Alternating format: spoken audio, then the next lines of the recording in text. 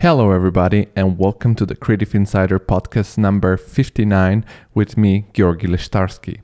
In this podcast episode, I had the pleasure and honor to talk with a German architect and currently design lead at Björk Ingels Group, BIG, Viktoria Millentrup. Victoria has started at the company as an intern after her bachelor in Münster, Germany, where she comes from, and in Copenhagen. After several failed attempts, she completed the master program of CITA, which is the Center for Information Technology and Architecture at the Royal Academy. After a few other experiences after graduation, she joined back BIG in the role of design lead for the project The Plus. What can I say? What a background! But before we start the conversation, I want to thank you for listening to this podcast, and I want to remind you that if you want to support us, you can do that for free by subscribing to the platform you're listening to and by leaving a good review if that's a possibility.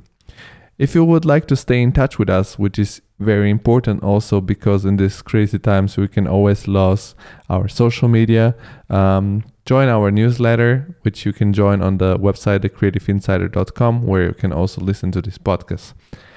And by doing so, you're getting a free guide about how to organize your digital filing system. Another great way to support us is by spreading the word with your friends, colleagues, family, or other people who might enjoy this podcast. And you can follow our social media channels, which are Instagram at TCI Podcast and the LinkedIn page, The Creative Insider.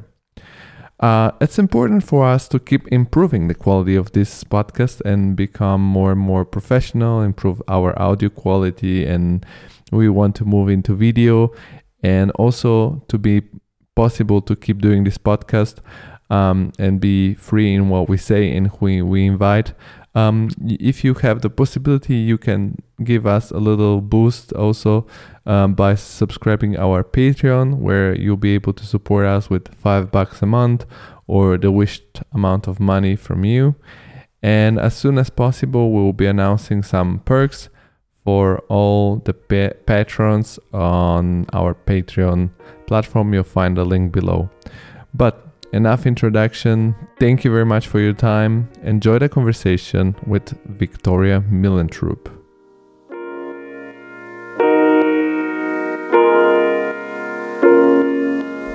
The whole world stops just like that.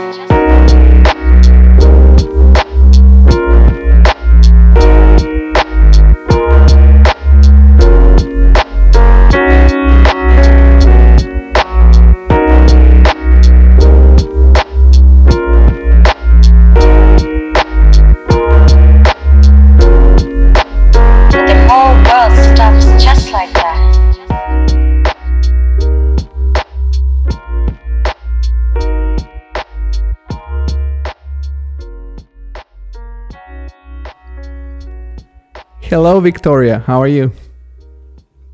I'm great. Welcome. Finally, we're managing to do the podcast. I thought for some before it was in a holiday for a couple of weeks, and then we were supposed to do the chat before. Then it needed to be postponed for some bureaucratical technical issues. And I was worried that I'm not gonna be able to be chatting to you, but luckily we managed. So thank you for participating on the podcast. You're welcome. Finally. So it's nice to have you on. You can introduce yourself a little bit to the audience for the people who don't know you. Yes, I'm Victoria. I'm 31. I'm currently working for Björk Ingels in Copenhagen, and I am a design lead architect, and I have different projects at the moment, but one that was released or like public went public last year was The Plus, which is like a factory in Norway that is getting built, and it's halfway through it, and I'm very lucky that I could be part from first design sketch until the handover of the keys, basically in December. So I'm very excited that I could go through the whole process. And I graduated basically only 2 years ago. So it's exactly almost 2 years ago now, in June 2019. Yeah, and this is where I am now. Nice. So basically, we graduated the same year. Just I didn't speed up my career so quickly as you do, and I've been looking forward to talking to you, and I discovered you through LinkedIn. I think by accident somehow, through some of the projects of Björk Ingels Group. I don't remember how.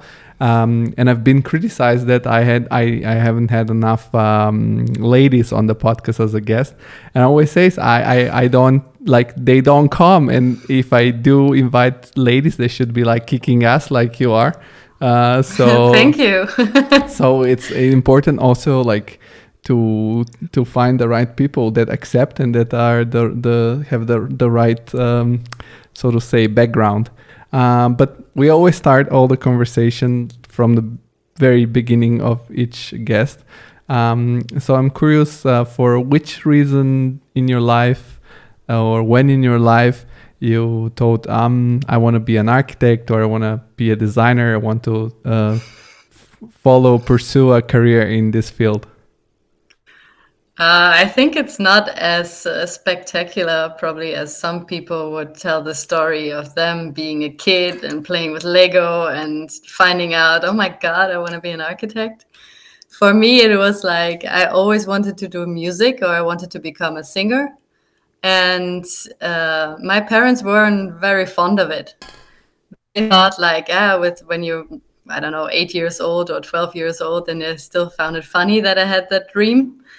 And when I was like 16, 17, they got a little bit scared, and they thought like, no, better not. And then it was a little bit of a compromise. So I still wanted to do something creative. I was also drawing a lot or painting a lot, doing music. So it would be something artistic that I would follow. And the only thing they could agree on was architecture, because it was still something that's hands-on, you know. I wouldn't be poor on the street, at least what they thought. What they thought back then. I think it's actually a little bit different in the business. But yeah, so it was more like an agreement of me and my parents that didn't want to see me doing anything else creatively. I think that's a common mistake to confuse like that architecture is some lucrative job where if you're creative you can become rich, but it sounds more it sounds more like regular way of living than all the other purely artistic fields. And so you were around your teenage years when you realized you wanted to move to switch to this field, or I understood wrongly? I think it was more like when I finished high school. I was not really sure what to study then, and then I went a little bit like backpacking and traveling, like a lot of students or like a lot of high school students do. And then I thought like, oh my God, if I go traveling, then I will have this epiphany that it will come to me what I want to do in my life. But of course it didn't. And then I came back and I thought like, okay, architecture could be really cool. And then I went into something like an internship that was unpaid. So I wanted to go into an office to see if I really want to do it. And they also helped me there to do my first kind of portfolio to get into one of the German architecture schools. And then I got in. And then everything started. So it was a little bit like, I will try this. And I liked it and I did it. Yeah, like I don't know if you said that, but that you're from Germany, which was also a surprise for me when we started the pre-chit chat conversation, because your name is very could be Danish in my opinion. Actually, I picked you up because I thought, she has a cool Danish name. She must be very Danish. And then I get a German guest. But also I live myself in Germany, and discovered here it's very common for school students to come. I've had in the offices I have worked, we have had several school students that come for a couple of weeks, and they check what's the weather, how it is to look to work in an architectural office. And I think it's a very nice system to have. So because I've never seen an architectural office before I actually started working in one. And so these people help you to get into the university. Where did you study? Where did you apply? I applied actually only in Münster. So I was very lucky to actually get in. Somehow I'm always a little bit last minute, and it somehow works out. I cannot say that everybody should do that, but somehow it worked for me. And yeah, I got in, and I went through this whole process of showing your, portfolio and talking a little bit about what you know about architecture and which architects. And in the office, there was one architect that was previously studying there as well. So she helped me a little bit with the whole process of how to get in, what to talk about, what I should know. And then I started in Münster, and I studied there for 3.5 years, my bachelor. Yes. How was that experience for you? Was it the way you imagined it, or was it different, or did you have anything that you loved, anything that you hated maybe? The thing I can say is that I was pretty afraid in the beginning to fail. Maybe also because of the reason that I wasn't one of the students that said from the beginning, or since they were 4 years old, oh my God, I'm going to do architecture. This is the only thing I want to do in my life. So I thought maybe I'm not good enough. Maybe I'm failing. So I only felt comfortable after 1 year when I saw that I could actually do it, or at least some people were telling me that I have some talent. And then I enjoyed it a lot because it was a school that was pretty much hands-on. We had a lot of workshops. You could choose your courses. We had architects or professors that were actually architects and also working at the same time. So you had some kind of connection always to practice, and also seeing building sites and having maybe tasks that were pretty realistic. But also, I mean, in the end, it was basically studying like you would maybe more help out as an architect in an architecture office, or somebody who would be drawing in the end instead of being your own architect or your own boss. It was a little bit more into the direction, learn how to draw a great floor plan or a section, or learn the basics, which was nice. But I think in the end, they didn't so much help you in finding out what you want as an architect on your own. I see. And you picked that university because that's also the same city you're from, or it's? No, I'm actually coming from a very, very tiny town in the middle of nowhere. It's 1.5 hours away from Münster, in a region called Gütersloh, and then there's a little village that's called Langenberg, and then there's an even tinier village that's called Bentela, and I'm living actually not in that village, but on a farm, sounds a bit away from there. Sounds like a fairy tale. There was a little village, and next to the village there was a little village, and there was me, and then there was a house. And yes. And then you completed your bachelor there, and did you move somewhere else for your master's, or because you said that you just stayed there 3.5 years? Yes, I actually worked a little bit after my bachelor studies, because I also had a little bit of a gap where I could apply for schools. And I applied for KDK in Copenhagen, but I didn't get in. But I was pretty sure that I wanted to go to that school, so I moved to Copenhagen and started an internship at Big. And then I applied the year after I was 1 year intern at Big, and I still didn't get in to the school.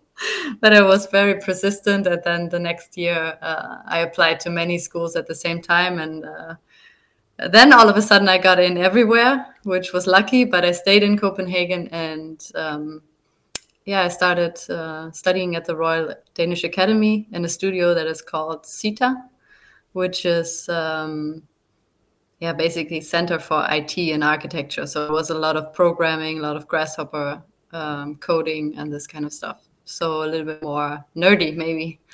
But I liked it a lot. I love how all you guys that work at Big tell the story about how you got to Big. Like, I was just studying, and then I decided I'm gonna go to Copenhagen, and I just went to Big, and they got me, and that was everything fine. And like, I have applied like probably 3 times at least, and never got a job there. And I guess once of the time it's our former guest Lucian that didn't get me, but that's another story. That was quite a fun podcast. But how did you apply, and when did you discover about Big, and why did you wanted to join there? I actually applied to a lot of places, but Big was the first one to respond. I was like basically 2 days later, and I got. I didn't even have an interview or anything. It was kind of like, it was only 100 people back then in Copenhagen, and now it's 300. So it was still a little bit smaller, and I just applied online, I think, with this kind of online document and sending your LinkedIn and your portfolio and your CV. And then all of a sudden I had a job there, and none of the other architecture offices even replied me. So that was the first thing. So it wasn't really so much my choice going there, but they actually said yes. So, and I took the offer, and I could then move to Copenhagen.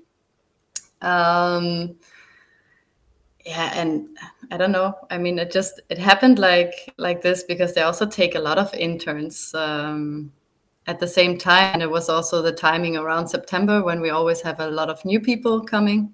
That's every year like this, that they stay 1 year and leave again. And I just stayed a long time. So, It would be curious if you want, you can decide it later that if you still have that first portfolio to send. You can send it to me, and I'll make like a nice Instagram post from it. So that people who are like... that's embarrassing. It was like total shit. But that's not embarrassing. I always like to, for me, it's always nice to see people when they were in their beginnings. Like, instead of, it's easy to see now your projects, but it's nice to see from where you started. And I think it's also hilarious that you got a job in one of the cutting edge offices in the world in the field of architecture, but you couldn't get into the school you wanted to. So what did they what did they require from you to get there, to get in their school? I think first of all, like even the international studios, they only take 20 people max, and 10 of those people are supposed to be Danish people. So you already have a fairly small chance to get into the studio if only 10 people, international people, are chosen for that very studio. Because you apply for one studio, you don't apply for any. You have to specifically tell why you want to go to CETA, for instance. What's your interests, motivation letter, and everything. And then basically a few months later, they just tell you if you're in or if you're out, and you don't get an explanation for why you didn't get in. But I think the sheer number, I mean, that it's so little, just doesn't give you so much chance to actually get in. I get it. And you wanted exactly this one about Grasshopper and computational design? Yes. because maybe out of a different reason than anyone else. Because at Big, like everybody was faster using Grasshopper and sooner home than me, because I had to always draw everything manually. And then I thought, like, yeah, fuck that, I'm gonna learn that shit.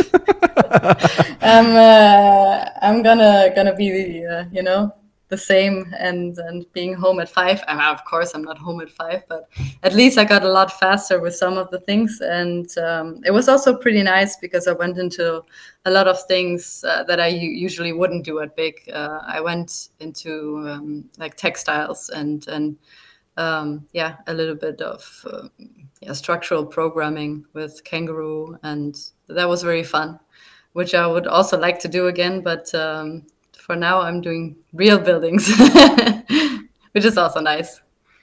Yeah, I think every phase of an architectural project have its own benefits and bad sides or downsides, let's call them. But I'm curious also, what kind of skill sets did you collect in Germany at the university, at your jobs, with which you left then for Copenhagen? Also, of course, like designing buildings, it's obvious, but like, what kind of softwares did you know how to use before joining Big? And what did you need to learn quickly, I guess, on the field? That's really hilarious, actually, because I came there and I didn't know anything that they needed. So I was actually drawing in Vectorworks, which I think only people in Germany use. I'm not really sure, but if you come to Copenhagen, you say you worked in Vectorworks, they're like, who? What? And so I didn't know AutoCAD. I didn't know ArchiCAD. I basically had the wrong CAD program from the beginning that I learned. And then, of course, they use a lot of Rhino, which I still do. And I needed to get into that fast. And then the standard stuff like Adobe and those things. But Rhino definitely was very fast, intense few first weeks that I had to learn everything. And now I'm basically like a gamer. I don't even know what I'm doing on my laptop anymore. If it's a different keyboard, I'm completely confused because I'm actually not knowing what I'm pressing, but this is kind of the way I'm working now. But yeah, it was tough in the beginning because I was not so skilled with all the software that they actually wanted me to know. But they were also okay with teaching me. So I had a lot of people around me that knew better, and I could ask, and then I learned pretty quickly. Yeah, I think that's very helpful. You know, if you were about to learn these things on your own, it's difficult. But if you have already people that surround you and you have to do that for at least 8 hours a day, you get good quite quickly. But was it like Rhino or directly Grasshopper? Because Grasshopper, I guess it's not so intuitive from level 0 to any level. No, it was definitely more Rhino. So a little bit more manually, but there were already, I started in 2015. So there were already some scripts running, like going around in the office, that were pretty specific that you didn't really touch. You just touched some sliders, but that was basically my experience before I went into CETA. So even, I started at Big with not enough knowledge of the software, and I got through it. And I started at CETA with not knowing a lot of Grasshopper, and I got through it. So everybody can do it, I'm pretty sure. That's what everybody says, and people like me still cannot use it so well. But I could do everything that Grasshopper can with the manual options of Rhino, because in the end of the day, they're connected. I'm also curious because I moved from Italy to Germany, and although it's like, for example, for American people, this would be a very close distance because it's just 1.5 hour flight. but the environment and the culture is completely different. When you moved to Denmark, did you have any culture shock or any was it way different than what you were used to, or it was quite easy to fit in since the beginning? How was your experience? Because for me, it's also interesting. What is the personal experience when you move abroad? I would say it was easy to adapt because I also came into an office that had like a lot of people from a lot of different countries. So maybe there's, when it comes to percentage, 25 to 30% Danes, but then the rest is super international. So everybody that is new is constantly talking in English and sharing the same fate that you knew in a country, and that you don't know anything about the city. So you go out together and explore everything. So if you start in an office and you have connection to other people, it's easy. I think if you move here and you're waiting to have a job, or you're just home alone, it's so much harder to connect to Danes, for instance, if you don't speak Danish. And then we had a joke also in architecture school that every Dane has 10 friends, and only if one of them dies, then you can basically, fill the gap. Yeah, because they are very specific maybe about who they're friends with, and they have they spent basically their primary school until high school all together, so they have their friends already from day one forever. The 10 slots are already filled in the early years. Yes, so it's hard to. I have some Danish friends now, but it was hard work, I have to say. Cool. Did you kill anyone, or? No, not yet. But that's scary. Oh, at least I cannot say on a podcast, No, it's funny for me because I had to move in Germany, and then I said the same things about the Germans, and then there is one German person that went northern than Germany and thinks it's the same. It's at least for me personally, it's a little funny and entertaining. And so you manage after 2 years of applications to get into the so wished school from you. Maybe also that you have been applying to 2 times help maybe. How was then your experience studying in that school, and how did you manage to balance it with working at Big, which is probably also an intense experience to have? Yes, basically it was different than Germany studying there, so I had to adapt a lot to the way they were teaching. It was more like a university, while I was before at a university that's in Germany called Fachhochschule. It's more technical maybe, and more hands down.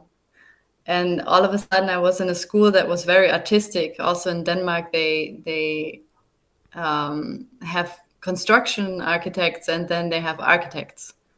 So in this school, I was supposed to become an architect, which is more like the artist part of this whole practice. That's why they also call it Bygningskunst, which is kind of like building art. And do you actually hear me still? Yes, I'm listening. Okay, cool. Because my video kind of froze. So I don't know if no, only on your side. Okay, cool. So they call it Bygningskunst.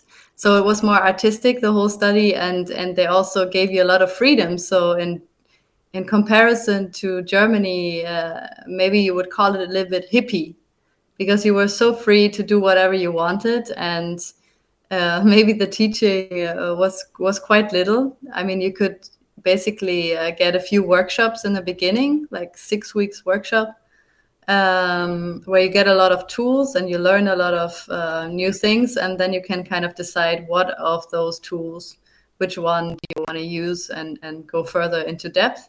And then they leave you alone for half a year, and then you present in the end your project that you established on your own.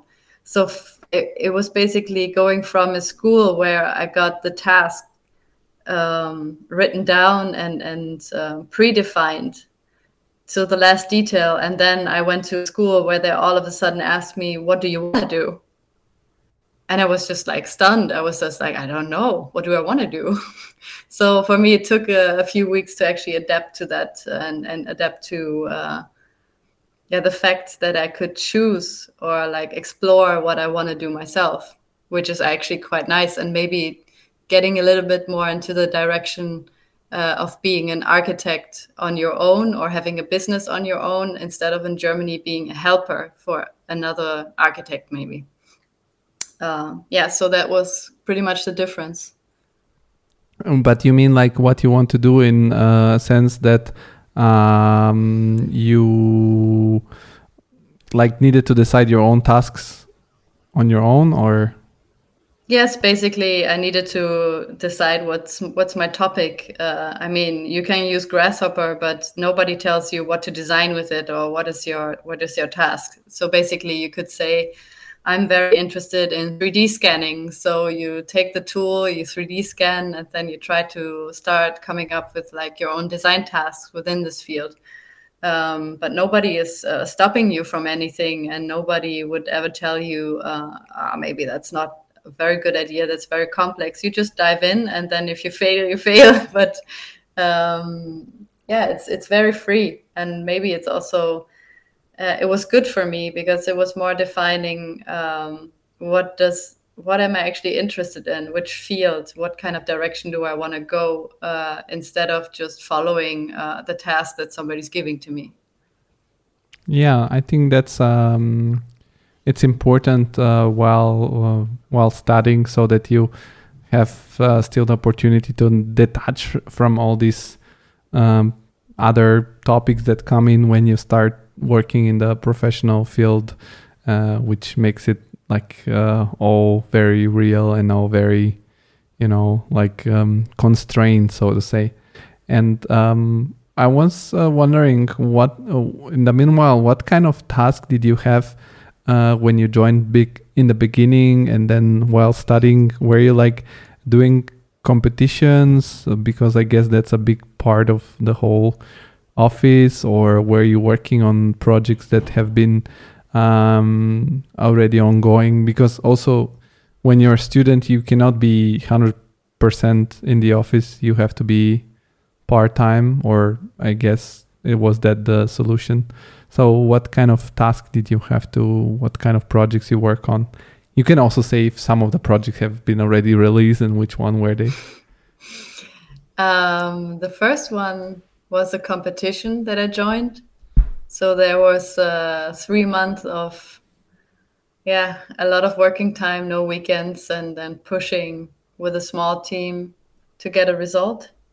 And we won this competition. That was nice. And then later on, like half a year later, we even basically moved to Tel Aviv to realize the project. So there was a team in Copenhagen staying here to produce, and then a design team was going to Tel Aviv to live there and then also be next to the building site. But the building, the project got stopped, and then we basically went back to Copenhagen. So I cannot say the name or anything of the project because basically it never happened. And that happened actually more than you think, that just things just don't get realized, even if we win competitions or even if we start building. It's a sad truth of the business as well. Even to an office like big, that happens a lot. And then I went into different other competitions, and basically when I went to school and I asked to be part-time, I went into a project that was in SD, which is more like the schematic design that comes up after the competition, which is more slower pace. It's nothing where you change designs every week. And I also basically discussed it with HR that there would be no chance for me to keep up if I'm in a project that is a competition. I need to be on something that I can help with, and that was only SD or DD. And then we found a project, and then I was 2 days a week at BIG, and the rest of the week basically in school to keep up with it. And the 2 days a week also made it possible for me to get something like student support, something what they call in Germany BAföG, where you get basically money from the government. And this money is like about 800 to 900 euro on top of your salary, which makes it very possible to all of a sudden live in an expensive city like Copenhagen. So that was nice. So in the end, BIG actually supported me in becoming an architect and making it possible to stay in the city, because my parents couldn't afford to support me in my lifestyle here. Even I was just a student, but to live in Copenhagen is another way. Like, it's just pricey. So I was very happy that they supported me. I could stay in the architecture field with a job on the side, because of course you can also work in a cafe. But staying in the architecture realm made it also possible for me to keep contact with everyone and stay still in the office and help out and get my experience. I think that's kind of it. Yes, sounds pretty good. I mean, I understand that because the first Danish people I met in my life were here in Frankfurt. There were some students coming then south from there, and they were like, "Oh, here is so cheap, and we love it, and it's extremely cheap." And then I was coming from Italy, and I was like, "Here is not cheap. Here is expensive." So yeah, so I think I don't know. In Germany, it's pretty easy. I started like what you call Werkstudent, which it's very easy to get a job when you're a student. And if you try to stay in the student dorm or into a shared flat with some people, it's very doable to survive. Also, I got some money from the Erasmus program while here, so it was pretty easy to make it here. But I've heard that in the Scandinavian countries it gets quite expensive to just stay, or like going to the restaurant, it's like, I don't know, half of the salary of a normal person. That's very expensive. And how long was this master degree that you were following, the course you were following there? 2 years exactly. So and you don't have so much possibility to extend. So if basically after 2 years you're graduating. Do you have a lot of possibility to fail during the exams? Is it like, because you said it's very experimental, so I don't know how it, like, I mean, I guess that if your idea is not good and then the outcome is not good, maybe you get a bad grade, but do you get do you fail? Like, I think failing is, I don't think so many people fail at KDK. They get bad grades, yes. But I think the KDK itself maybe doesn't want to keep students over the 2 years, because this is when they get support from the government for that time. And everything that is exceeding this costs them money. So they don't really want to keep you. And if you're bad, they don't want to keep you at all. So I think, I think it's kind of hard to fail, actually, because it's you can do whatever you want, and you also write your own program in the end, what you want to submit for your master thesis.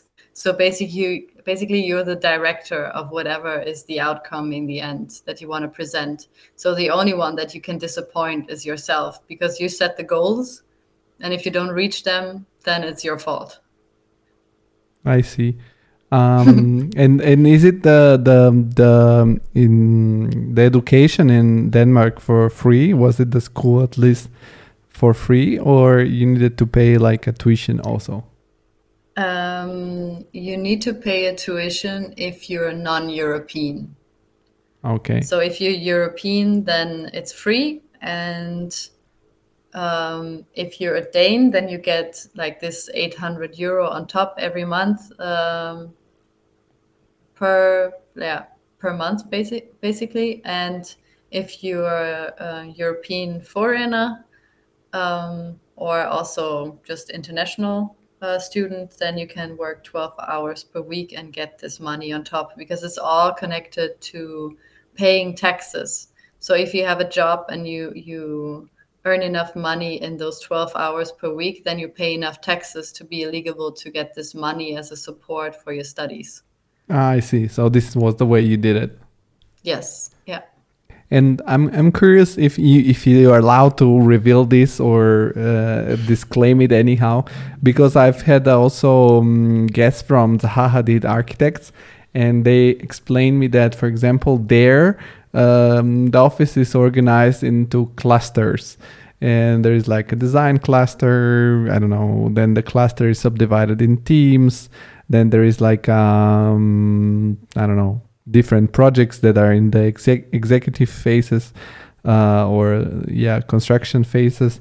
And you mentioned this SD and DD, which is what is the general organization at big? Are they just teams that works on different projects, or are like also like some sort of bigger clusters that are competitions? I know also that in Denmark you have the specific studies for construction architect, which is different than what is common designer architect. So if you can say a little bit more about how the whole environment looks like.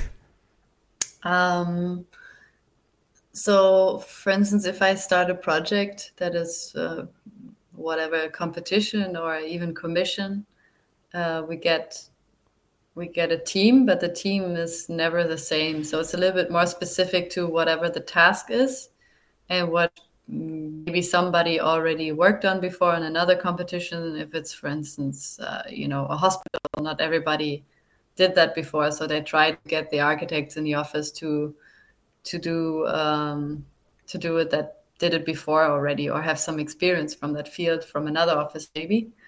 So that's very specific on what kind of task it is, which language is required, because we're building all over the world. So if there's, for instance, a Chinese project, of course, they also would like to have Chinese people on it. And then I don't think we have really clusters, but there's something that we call Big Leap, which is basically L stands for big landscape. So we have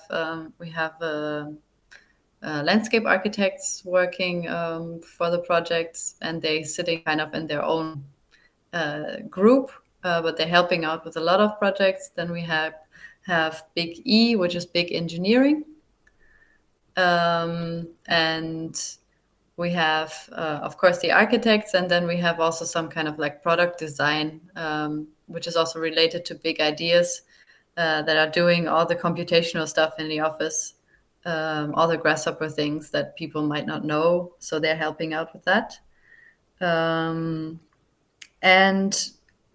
I mean, when I start a project and I don't know everything from the beginning, because I'm only, I graduated like 2 years ago. So I can go around in the office and I have an expert almost for anything that I have a question about. So if I need an engineer, I can just go there and have a meeting. They are not external, they're just sitting with us. So that's quite nice, that we have like so much expertise in the office. It's basically like a beehive that is always being mixed up, and different experts are brought together for one project, and it's more project specific than really built into clusters, you can say. So everyone could do anything if they have experience or goodwill, or the partners think that you can do that, then that team will be assembled. And in such an environment, you said basically the language in the office which is spoken, it's mainly English, I guess. Have you managed to learn Danish in the meanwhile, or it's a very hard task? I guess that maybe for German native, it's a little easier. Yeah, I think it's easier to learn Danish if you're German. I can speak a few things, but I'm definitely not like fluent, or I can understand sometimes. I mean, it's close to German, but then again, you think you hear something and they're just way too fast, or they swallow half of the word, and then you maybe misunderstand. So the main language stays kind of English almost in the office. But I mean, I'm working almost only on Scandinavian right now, on Danish projects. And I'm learning more and more Danish just because I'm forced to, because meetings all of a sudden, sometimes they just switch to Danish, or emails are in Danish. My partner in charge stands next to me and all of a sudden forgets that I don't speak Danish. And so I'm learning the hard way now. But I mean, they also offer courses and stuff. I just never had the time to take any of them. So I hope maybe in the future I can. I can tell you that for me it was the same with German, and now I can read, for example, construction documents or laws about construction. But if you give me a regular newspaper, I don't know what is written inside of it. Yeah, I think it's the same for me. So you managed to finish the school 2 years ago, and you said that the only person that you can disappoint is yourself. Did you disappoint yourself, or were you happy with yourself? And how did that go, and what was your, I don't know, final project? I think actually in the beginning I was kind of disappointed, even though it went super well. I cannot complain about anything. Just that I think I just wanted to do too much.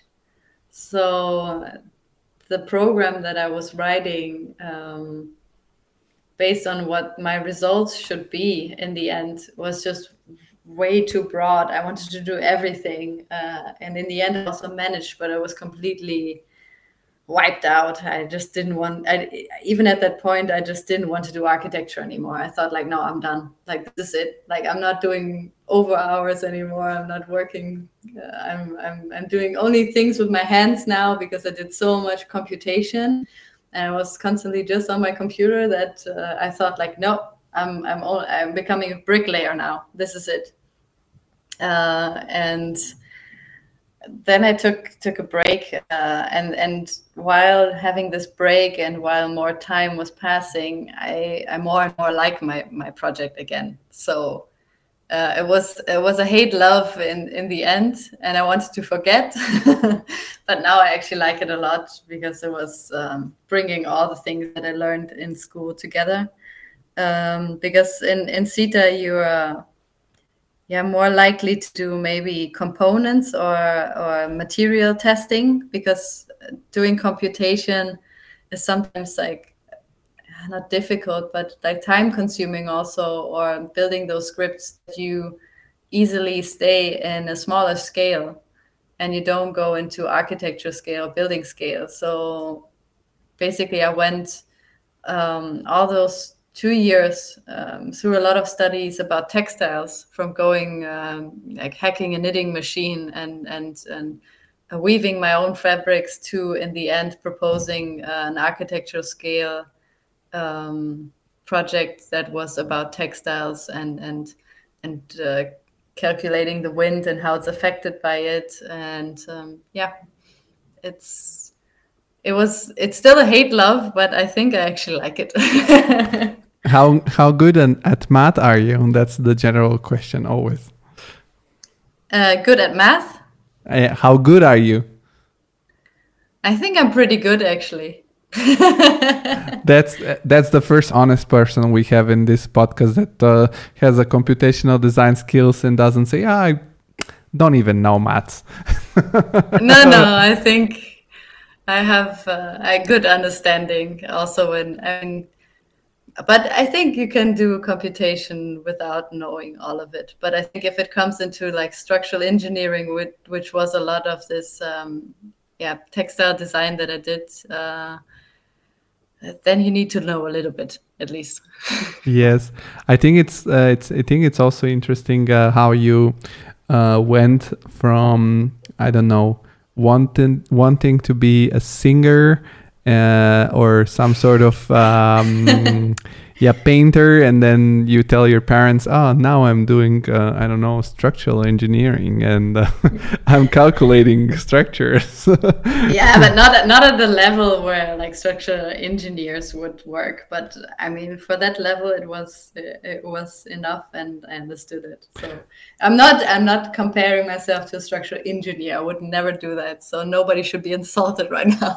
No, it's okay. I get it, because, for example, when I studied in Rome, we needed to do the calculation of some structures, because in Rome the school tends to teach you a little bit of everything. And I remember that I studied in an artistic high school, so my math base was not so strong and solid as other students. So I remember I could learn to solve the exercises and calculate the structures. But if you wanted to get the best grade, you needed to go to like an exam where you actually explain all the theorems and stuff that you used. But that was optional. Like if you do that, you get a better grade, and if you don't do it, your grade is just downgraded to whatever it's the minimum. Never participated. I was like, I don't want to explain stuff. I can do it. It's fine. so that I always thought, like, you don't want me to hear me like explaining math. I'll probably fail the exam even if it's not possible. And so you finished, and then you went back to full power big directly. No, I actually took some months off, like 3 or 4, and I had some good connection to one of the partners at Big that I also worked with on something on the side, because he was producing a TV show in Denmark. I don't know how you would call that. It's a little bit like Pimp My House, maybe. So like the normal people come around and they want to have like a new extension for their building, or they bought a lighthouse and they want to have it refurbished. Then one of those partners comes along and is designing for them. So I was working with him on this TV show. So we had like good connections together through my school year, and then in the end he wanted me as his sidekick at Big. So he wanted to hire me, and I said like, no, I'm actually really not sure that I want to go back. I'm kind of done with architecture, like being 29 and retiring. And he was very, very persistent. So he tried several times through those months to hire me, and to be honest, I was kind of fine with being a little bit at home, being a little bit in Denmark, and getting A-kassen, which is some kind of like government money that you get when you study but you don't get a job. So it was fine. I was stable. I earned money even though I was not working. So I enjoyed my laziness for a bit the first time. And he was just proposing different projects to me, and I was just like, nah, I don't want to. So it was pretty diva for some time, and then I thought, like, the fourth time that he comes to me, probably he will not propose anything anymore after this, so maybe I should get one of those offers. And then he proposed building a factory in the forests in Norway. And then I was kind of hooked, because I thought like, oh my God, we're doing a sustainable project at Big. I mean, we do a lot of hedonistic sustainability, of course, but like real certified sustainability projects, I mean, they're difficult and maybe also still rare in a lot of companies. And I thought like, yes, this is what I want to do. I want to change the world. I'm coming back and I'm going to do this project. And here I am now. Yeah. So they got me with this one. And I'm here. I'm still at Big and I'm still enjoying it, because now I do a lot of Scandinavian projects that are maybe a little bit more small, and they get a little bit more time because not all of them are competitions. So this is how I got back in, I would say. It sounds like the story of retired Avengers, like they're trying to convince Tony Stark to go back in the team, and Yes. you've managed to get back. You were like, okay, only for this time. Only this time, but they only- always get you. Only this time. Well, this is how you get people with persistency, Yes. asking the same question 4 times. And I mean, they are partners for a reason. yes, but I mean, they probably have seen some, like, not probably, for sure, they have seen some quality in you, which it's very valuable for the company and your skills. And you sound, I like that a lot of people sound so easygoing, but I mean, when you think, it's like, I mean, how many other companies are in the world that are on the same level? I don't think there are so many. There are like maybe 10 maximum. So it's I think it's remarkable. And so you went for this role as a team leader, as I understood, or design leader for this factory. So how did your daily work start looking like? What were the challenges? What was different? What were you scared of the task a little bit at some point? I actually was surprisingly, I was not scared at all. I was a lot of times scared about all my architecture projects at school, but maybe the last one hit me so hard that I thought, like, I don't care so much anymore. But it was more like, what do I have to lose? I'm a starting architect. I just came out of school. I get the salary, the minimum salary that you get when you just have no experience as an architect. Just kind of settled at a certain level anyways in Denmark. It's not like you can negotiate the level. It's basically a base salary that you get anyways. So I was like, yeah, what would they do? They would kick me out and I would go back to ACAS. And so I thought, like, kind of, I have nothing to lose and it's the first time I can prove myself. And I also was very lucky in that sense that I had like a small team, two South American girls with me.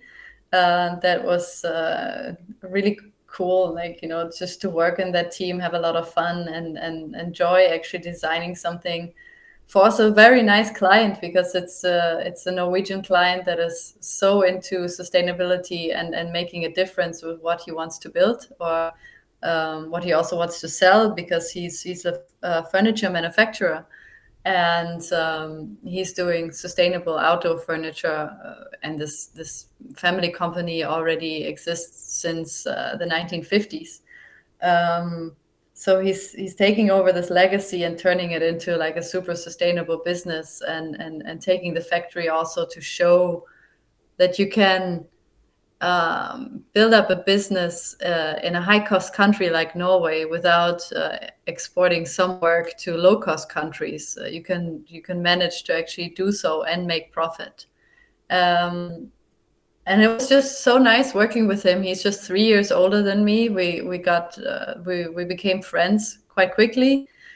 He helped me in the whole process of actually becoming a design leader, because he was doing all the communication with me together. I was sending him updates every week, like we also send to Bjarke every week. So he got the information right away. Yeah, it was just very smooth as a starting project. It was small enough to learn. The team was great. The client was great. The intention was great. And now it's getting built. I cannot ask for more, actually. Yeah, I think it's also the project that recently has been shared a lot around the social media of the big company, because I think with wooden constructions it gets quite fast, as everything is prepared for the construction, prefabricated. What size was or still is the team you were leading? And I'm also curious, like, if you had to, I don't know, learn or adapt to some things while leading people? Because I guess that maybe that's a little bit of a different factor at some point when you have people that you have to be in charge of. The team sizes, the team size was changing over time in each phase, because at some point when we ended the design phase, we got then construction architects on the team that would take care of a lot of the drawing set and making it buildable and checking all the details. So I was not in charge alone anymore. You can say it like this, because you get an experienced construction architect on your side. I'm still the design lead, but I have more expertise all of a sudden in the team. So I'm learning a lot from each end that is joining the team, because being a design lead doesn't mean that you lead all the decision making. So you still have a partner in charge. You have still Bjarke that is looking over it, and then you have a team that is mainly older than me, like the construction architects that also build a lot of things already. So I'm learning every time in every new project a little bit more about how those processes work and how we're moving on from SD to DD to construction drawings, because it's not very often in a company like big that you stay with a project until the end. Usually, if you're a young architect, you are looping through competitions maybe. So you get a lot of experience in competitions, but you don't get so much experience about building site or how to deal with clients or consultants, for instance. So I'm very lucky that I could go through all those differences and how the team was growing and then shrinking again. And now it's only a few people that are just watching the construction side. And then you also learn that people are joining the team that don't know so much about the process. You know, you get new freshly baked students or interns that you need to teach. So what I probably have to learn most still in the process is to involve them and teach them, and also give them a good time to be on the team and be passionate about what they're doing. I try to involve them as much as possible in every meeting and, take them with me everywhere. But I think this is something that we forget, that all of a sudden we know things and then we cannot accept that other people don't know. So I try to be a little bit more sensitive about that fact that I need to also, that I have a responsibility for the people coming in, just staying 6 months or 1 year, or like me back then, even 2 years, but they want to have their experience and they want to learn too. And as a team leader, I'm kind of responsible for that as well. Yeah, at some points you have to a little bit detach and think back on the time where you were starting, and that there were people that were being comprehensive and kind and like accepting your stupid mistakes. And then yes, definitely. Because sometimes I have the same experience. Like I've been working, I'm graduated also like you in 2019, but I've been working full time already a year before or something like that. And then I notice sometimes that I look a little impatient with someone that's younger or not even younger, but maybe less experienced. And I then, when I notice that I'm a little impatient, I just stop and take my time to share my knowledge at my best, so that these people are, because also when you teach them, then they actually become more independent, and then the next time they will be able to solve the tasks on their own. And yes. And that's very important to give them tasks and trust, and even if they fail, it happens. So I think it's normal. And what is the role of Björke in the project you've worked on, or in any project, is he more or less like the creative director that gives like suggestions and guides the direction, or is he the front man, or what was the work with him and what is his role? He's our leader and we worship him all. No, I'm kidding. He's basically, he gets from every team, every design team, he gets updates every week. So he's always fed with information about each project. And then he gives comments to it. And then we also have charrettes, which are basically presentations where all the partners are in a room and Bjarke as well. And you present the project and it stays where it is. And then it's basically like a big discussion round where everybody gives their ideas. And if we took a direction already for a design, then they kind of approve, or they give a lot of ideas in those presentations. And then basically right now during Corona time, he was a lot in Copenhagen actually, because he's also always traveling around to every office, because we have one in London and Barcelona and New York. So usually he was a lot in New York and traveling around. But due to Corona, he came back to Copenhagen, to his home country, Denmark. And then he was around a lot in the office. So you saw him more in person and you were sitting down with him, discussing stuff, sketching. And I mean, it's just very friendly. It's just when you see him, he has always great ideas, and he's not maybe into all the details always, but he keeps the big vision that a project started from the beginning. And if you start to drift away from this vision because of construction costs and cost cutting, and the team is changing, then he's basically the one that brings you back to your original vision, I would say. Yes. Yeah, I think it's also somehow you have to have such a person in the office to keep sort of the line or the quality, if you want to call it that way. Although, like, I don't think that, I mean, somehow you can recognize a Bjarke Ingels project in the spirit, but not really in the looking. Like, it's not like, for instance, I don't know, Zaha Hadid project or Norman Foster project, where you pretty much know what to expect. It's sometimes unexpectedly different.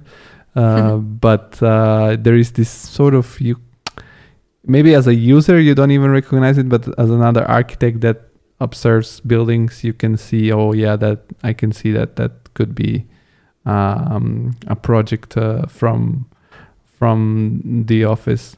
And I was wondering, like, do you have sort of a, you explained that in Denmark there is like a regulation about the salary you can get. How does that work? Like, after how many years you get, like, do you get licensed like are you a licensed architect right after you have graduated, or how does this then standards are growing and you're more valued, so to say, even economically? When you graduate in Denmark from an architecture school, you're right away a licensed architect. You just have to basically sign into the architects association in Denmark, and you pay basically like a monthly fee to be inside of it. And then you get also, courses and everything, basically a little bit like the German one, I think, as well. The difference is that you don't need to prove that you have those 2 years experience and a lot of courses collected. You're basically a full-grown architect right away. And that also means that you have a base salary that nobody can say that you actually earn less than this.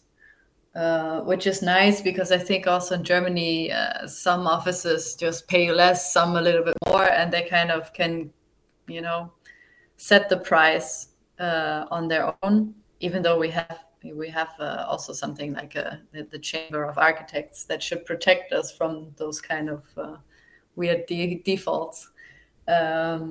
And when you have your base salary, then you can still negotiate. So you can say like you have more experience, and you can talk about it if the salary is enough for you. And then each year in March or April, after the tax year kind of ends, you have the negotiation to change your contract and how much you earn. So in that time frame, you basically go into a meeting, say this is the responsibility that I took over. It's more than actually I expected, or we just talk about what's your experience. And if you're very good, they say yes. If you're not so good, then they say no. Mostly they say no.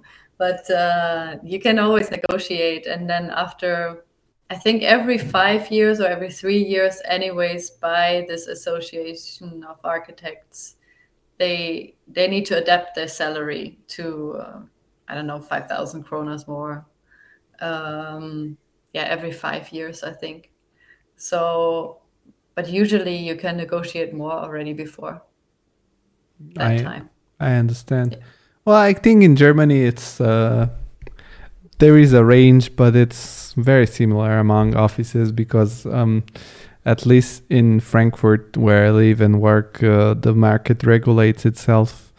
Because if some studio it's paying way less than the others, then just people go away and they move to another office.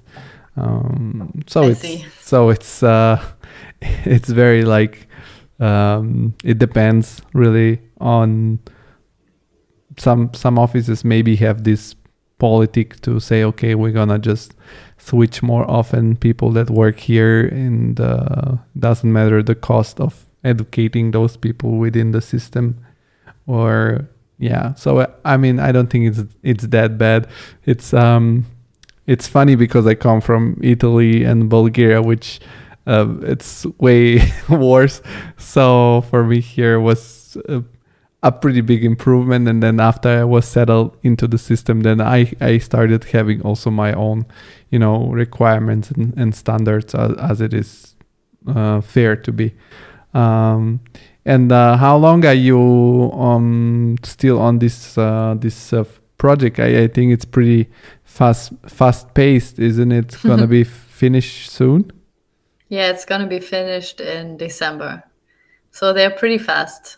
It's now halfway through construction, I think. In beginning of July, we have all 4 wings and the roundabout in the middle done for this kind of plus-shaped building. And and then it's basically only a few months left, and then it's finished. And then probably in the beginning of next year, maybe spring next year, we will have an open. Do you go often to the construction place? Because you said it's in Norway, so I guess it involves traveling. How does that work? We were not able to travel to Norway since October. Oh, because of the... So we didn't see it. For us, it's still fiction. Aha, okay.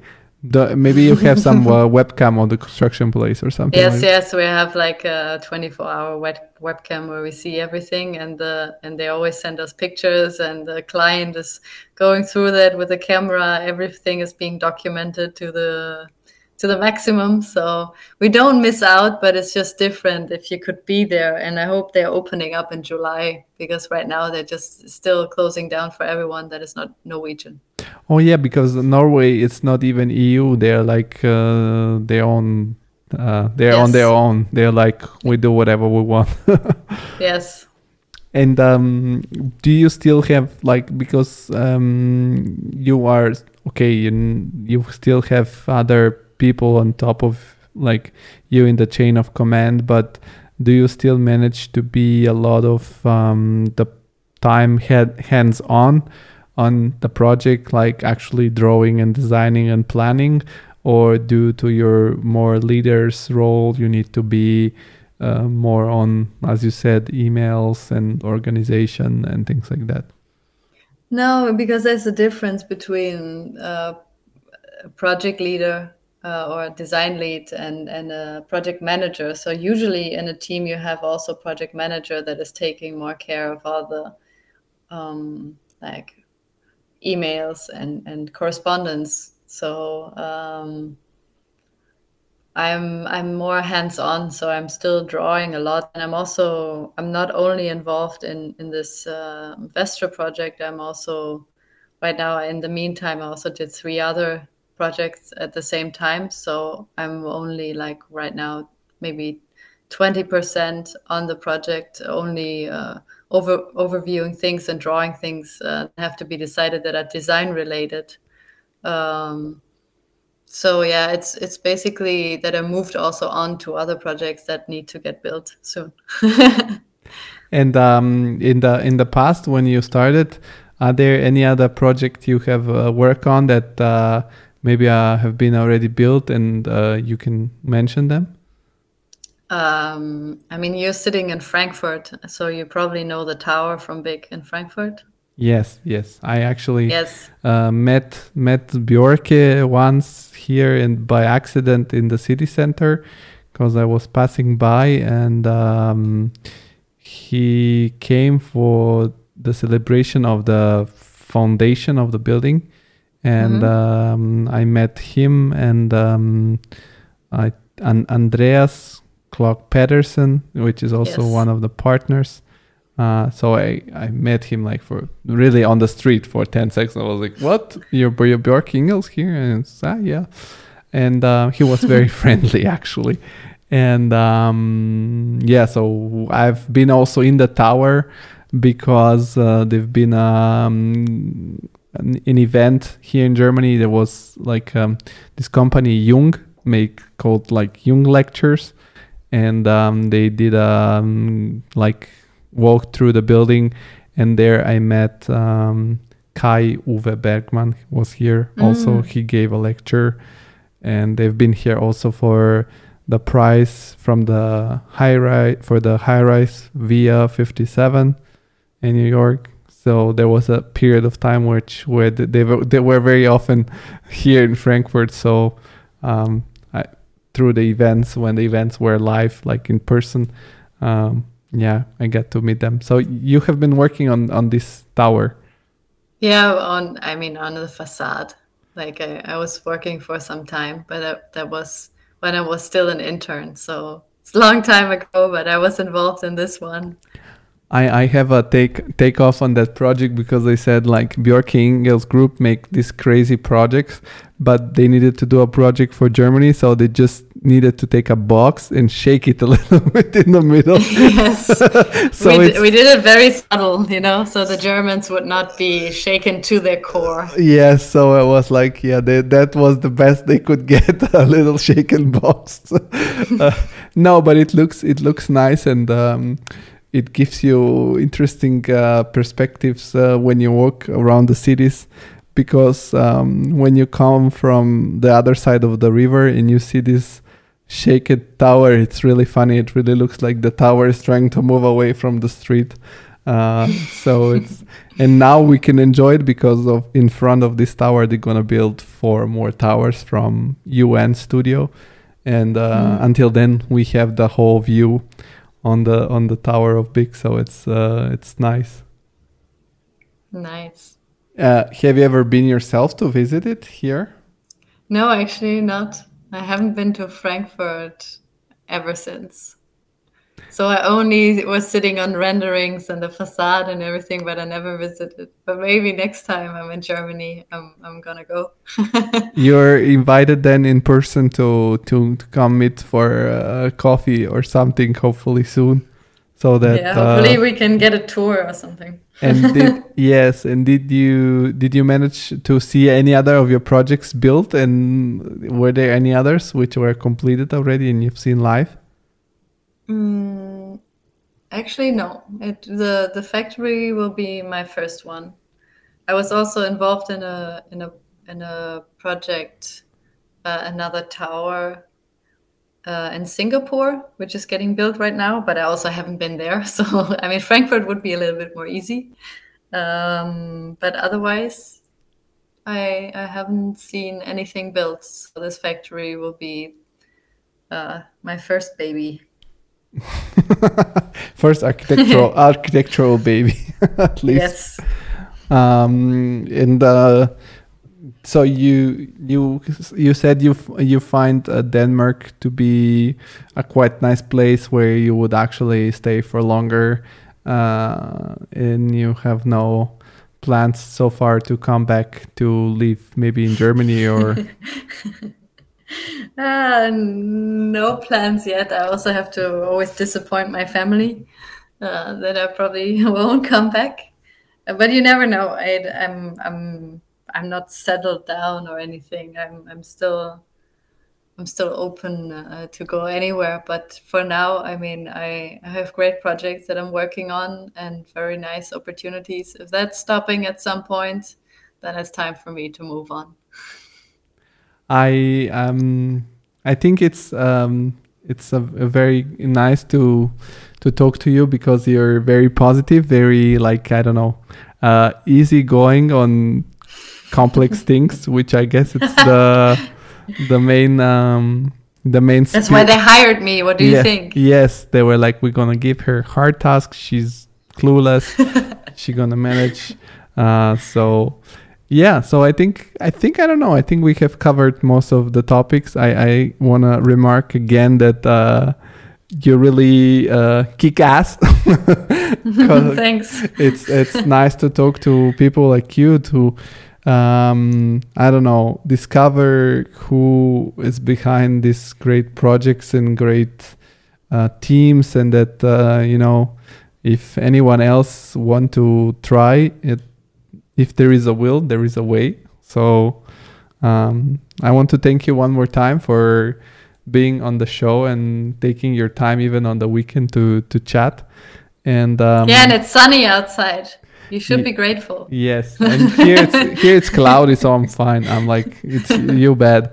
Last but not least, where can people find a little bit more about you online? Probably on Instagram or LinkedIn. Basically, I'm always open for personal messages. That's no problem. You can always reach me under my name. If you see my name in this podcast and you Google it, you will find me. We'll add all the links in the description so that people can click and directly follow you or contact you for any further questions or curiosities they might have. And thank you one more time. And I wish you a great rest of the sunny day in Copenhagen. Thank you so much. Bye-bye. Bye-bye. Just like that. Hey friends, thank you very much for listening to this podcast. You've been amazing. Before we go, I just want to remind you that if you want to support us, you can just go on the creativeinsider.com where you can subscribe to our monthly newsletter, or you can follow us on our social media channels, which are Instagram at TCI Podcast or the LinkedIn page, The Creative Insider. By doing this, you will have a bigger social media presence, which always looks attractive to more and more important guests. And so this is very fundamental. And if you really love what we do and you want to help us doing a better production, just click on the Patreon link below where you can support us with the wished amount of money you think it's okay for you. It's a monthly subscription, but you can cancel anytime. So thank you very much and have a good week, guys. Bye bye.